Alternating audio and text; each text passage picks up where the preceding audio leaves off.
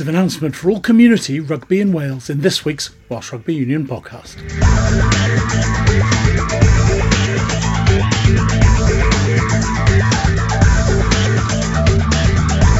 Changing the tackle height in all community rugby in Wales from next season. A small change, just a few inches, but it'll have a big impact. The lessons from trials abroad suggest that impact will be positive, making the game safer and more fun to play. But let WRU Community Director Geraint John explain. The new directive tackle law, why we're doing it is one, we had a full discussion with World Rugby to start off with, and all community directors, there's 16 of us that were brought together to discuss where the game is going in the community game. How do we make it more enjoyable? How do we give people better experience playing the game? How do we make it safer? How do we also try and increase participation? And one of the things World Rugby talked to us about, this is a research that they've done in the last 6 years. So it's not just something that has come out of the blue and people there. This is they provided evidence to 16 countries on what has been going on in the last 6 years, whether in France, whether in New Zealand and also in South Africa. And the evidence suggests that by adopting the new tackle laws, that reduces head-on-head collisions, reduces concussions. So therefore that's making the game safer. But also people forget about what else does it do in terms of, it's bringing on more offloads. People have found that there's more passes in the game. There's been trials where there's more tries being scored. And there's also been trials whereby more people have wanted to play the game because they feel it's a lot safer. So they've asked countries to adopt it for a 2-year trial period. We've had internal discussions. We've consulted and liaised with over 1,000 people in Wales. So we've done webinars. We've listened as well to them because, we listened to the regions and the Premiership who asked that they could be aligned. And so we won't be adopting in the Premiership and the regions in the male game. But from Championship down in the male game to under 12 and from the women's and girls game from the Premiership right down, our under 12s will stay in the same pathway. But why we're doing it? Because we feel, one, it's the right thing to do. We're always conscious, how do we grow the game? How do we bring more participants? How can we actually make sure that parents feel that the game is safe and enjoyable? I play the game. I thought, it's not only about just playing the game, but what other life experience can it give you? And we want youngsters to have that possibility as well. You see a lot of comments based on what people see week to week in front of them and their experiences. This is pretty well researched. This is worldwide. Thousands of matches studied. As you say, all these countries have been looking into it. And I think that's the key thing. This is about insight and evidence. And this insight and evidence is telling us that this reduces the biggest risk in the game, and the most times that concussions take place or injuries take place is the tackler at the moment. And people could ask, why isn't it being adopted elsewhere? Why is it under the community game? This is probably the first time that anything has been adopted from the bottom, and it could go up. Usually trials take place in the professional game and it's come down. But this is, as you said, 6 years of research, 6 years of evidence gathering in the men's and women's game. And they've shown that this new directive eventually makes players feel safe, more offloads, more tries, more participants, and less concussions, less head-on-head. So we feel it's important to actually adopt. Yeah, there will be difficult times in September, October where players have to adapt. Players who've been playing the game for a number of years, who've got a certain tackle technique.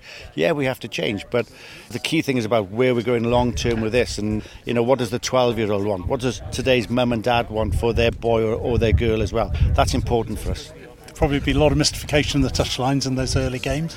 But I suppose that's what this is aimed at, making sure people do understand what's happening. Yeah, and I think again, here today we've got a great amount of media here. It's important that we get the right message across. We've got the resources available, so it's not just resources for the players to learn from, but our coaches, but our match officials, but our parents, our spectators, everybody that's on the sideline. Yes, it's going to be difficult, but the key, one of the asks for me is that please respect, the people that are on the field as well. Will there be mistakes? Of course there's mistakes, because people have to adapt to change. But all I ask is that we'll have 2 sets of 15 on the field. We'll have youngsters on the field. We'll have adults, male and women on the field. And we'll have a match official on there as well. So the big thing that I'd ask is that please respect them. Please help us. Please support. And remember why we're doing it. It's to make the game safer and more enjoyable and to grow it. And overall, at the end of the season, there was a lot of focus on games not happening, community numbers. Hopefully this will help. But where do you think it is at the end of the season and going into next year? It depends who you ask, really. If you ask somebody on the street, they'll probably tell you that the game is dying. Statistically and evidently, We've got more players registered than we've ever had before. We've got the highest number of boys and girls between the age of 12 to 16 ever before. So from a registration perspective, we've got more players actually who want to take part. We have to remember that doesn't mean they play every single week. So there's also life changes that have taken place. This season that has just gone, as you mentioned, yes, there were games. That was our first time we've had a full season since 2018-19. People forget that. I think people have forgotten that COVID ever existed because we should be back to normal. But people are making life choices now. They may want to play for 2 weeks. They may not want to play for the next week. They may want to go away with their families. They want to go away on holidays. They want to do other activities.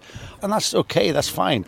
But we've got to adapt to that change as well. And that's one of the things we're talking closely around in terms of what do our leagues look like moving forward? Should we have 12-team leagues? Should we have 10-team leagues? What is our length of the season? When should we play? We know we have rearranged games. Last year, December and January were write-offs for us last year. So if they are write-offs, and evidence tells us they're write-offs, so you've got to take 8 weeks away from your season. So when do those games get played? So we've got to look at all that to see how we can fit the games in. And when do rearranged games take place? At the end of the season, we had Saturday, Tuesday. Some instances we had Saturday, Tuesday, Friday, Monday. People were playing ridiculous amount of games at the end of the season. We can't allow that to happen. It's not right for players, not right for their welfare, not right for their time. So we've got to look at it sort of like, should we maybe have a reduction in the leagues? Should we have less numbers?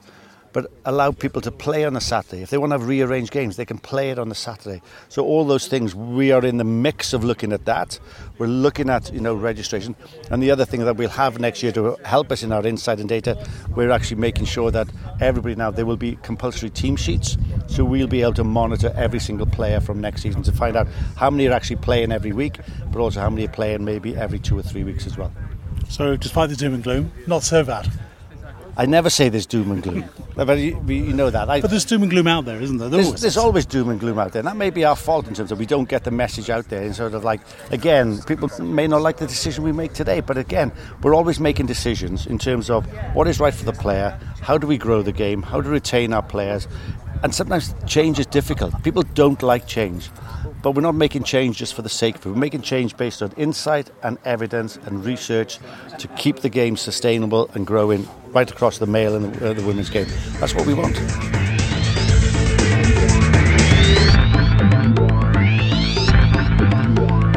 You're listening to the Welsh Rugby Union Podcast. So a bit more of a positive message to finish with there. But back to the tackle height. For it to work, the referees have to be clear and firm. WRU National Performance Manager for Referees, Paul Adams, describes how crucial their role will be. I think it's going to be huge initially. I think they've got to be sympathetic as well, or empathetic I should say, not sympathetic, because if they're sympathetic they're not going to change players' behaviour. So they've got to be strict with the application. But I think there's also an education part that the referees can play here as well, in that they stop the game and explain to players why the tackles are high. And hopefully if we do that over the months, then the incidence of high tackles will get lower. But I think there's a massive coaching implication here as well, rather than just a refereeing implication. If the coaches get it right and the coaches coach it properly, then the referee won't have to make those tough decisions of 7-8 penalties on the trot for innocuous high tackles. But I think if we're going to change behaviour, we've got to be hard on it in the first couple of months and then keep it through, which we tend not to do sometimes as referees. We go hard on a particular thing and then it drifts off. And I think we've got to stick to our guns over the season here if we're going to change players' behaviour. So even if you see a game with 30, 40, 50 penalties, you've got to stick at it? You've got to stick at it, yeah, because the players have got to adapt. And it's going to take a lot for them to adapt. And I think it'll take a lot for the referees to adapt as well, because a referee doesn't want to go out there and give 40 penalties. You know, a referee wants a game of rugby where nobody notices. And I think probably they'll be the centre of attention in the first month or so.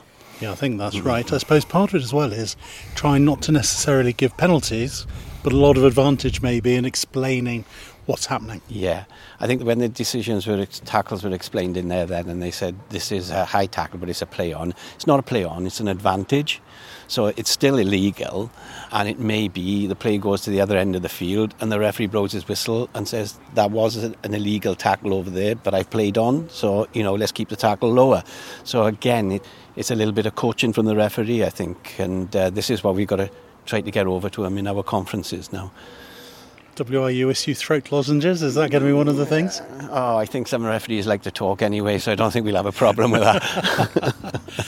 And I suppose one of the worries would be referees are going to get a lot more criticism, maybe from the sidelines, maybe from people who don't know what's going on, don't agree with what's going on, don't understand what's going on. Is that a worry as well, that we might see referees get a bit more criticism than they should? Yeah, I think it is, and I think the clubs can play a part here as well in trying to get this message across. Because, of course, a lot of people will be watching a URC game on a Friday night, and then it's virtually a different game then on the Saturday, and unless they're educated in it, they won't understand it. So I think perhaps a liaison officer with the clubs as well to try to explain to some of the diehard supporters why this is going on. I don't want to be standing in a stand explaining it. I think you will be. But if the objective is to make it safer, make it more fun, we're hearing about player numbers going up in France because people are enjoying the game, tries going up, ball in play, offloads. The referees have a big part to play in that, but do it well, they'll be quite rewarding. Yeah, I think if it comes to fruition like it's done in other countries, then it's obviously going to be a more enjoyable game to referee. We all want to enjoy a game where there's 30 points, 40 points scored. So we just have to stick to our guns, really, and see what happens now over the next couple of weeks. So that's the official explanation and the view from the referees' camp. What about the coaches? The official launch was at Llanharan, and coach Gareth Nicholas was on hand. He's a highly experienced coach, having been involved at national and regional age grade levels, as well as success at Llanharan and plenty of other places.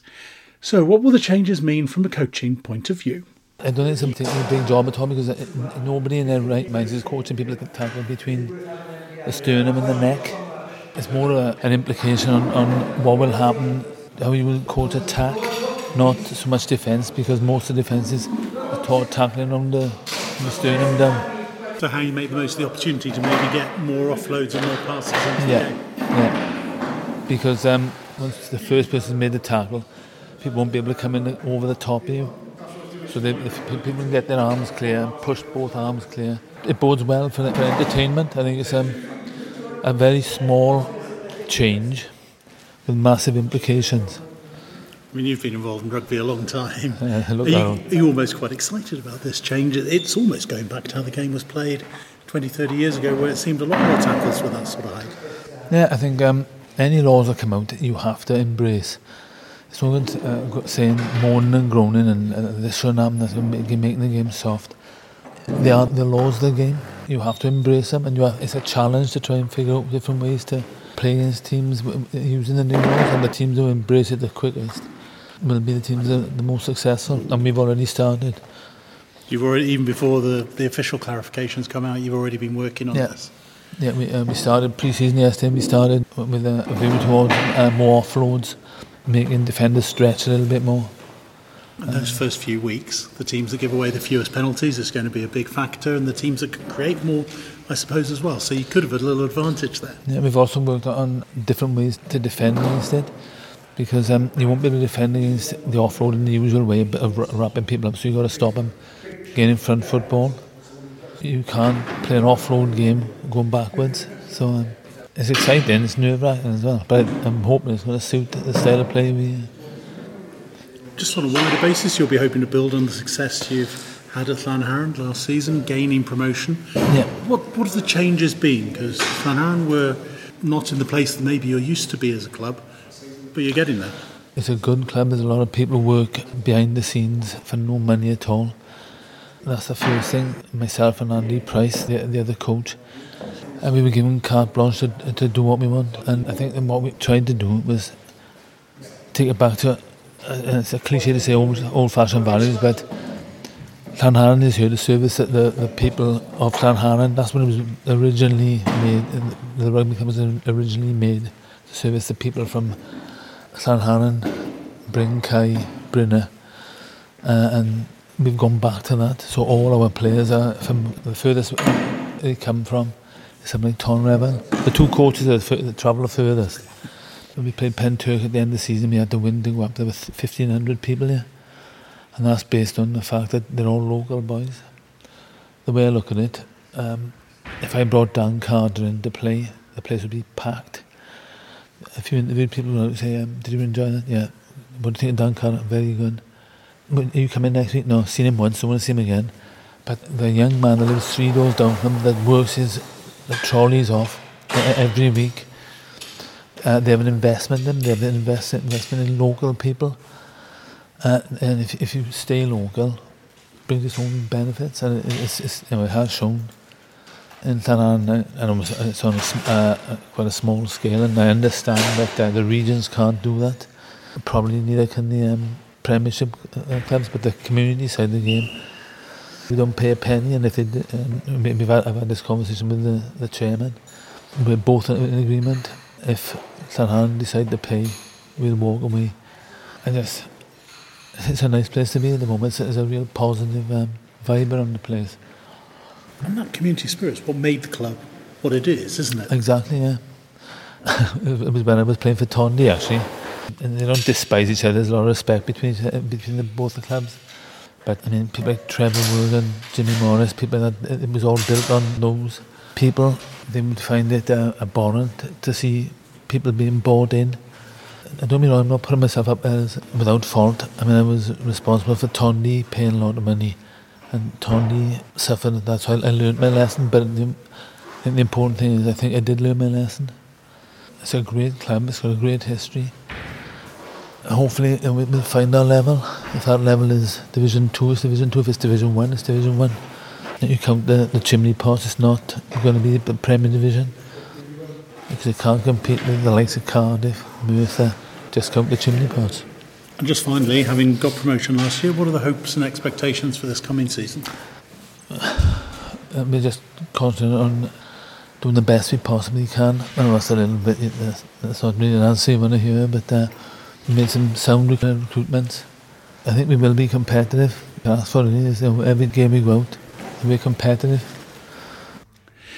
Interesting views. Much more to come over the summer on the Welsh Rugby Union podcast. But until next week, goodbye.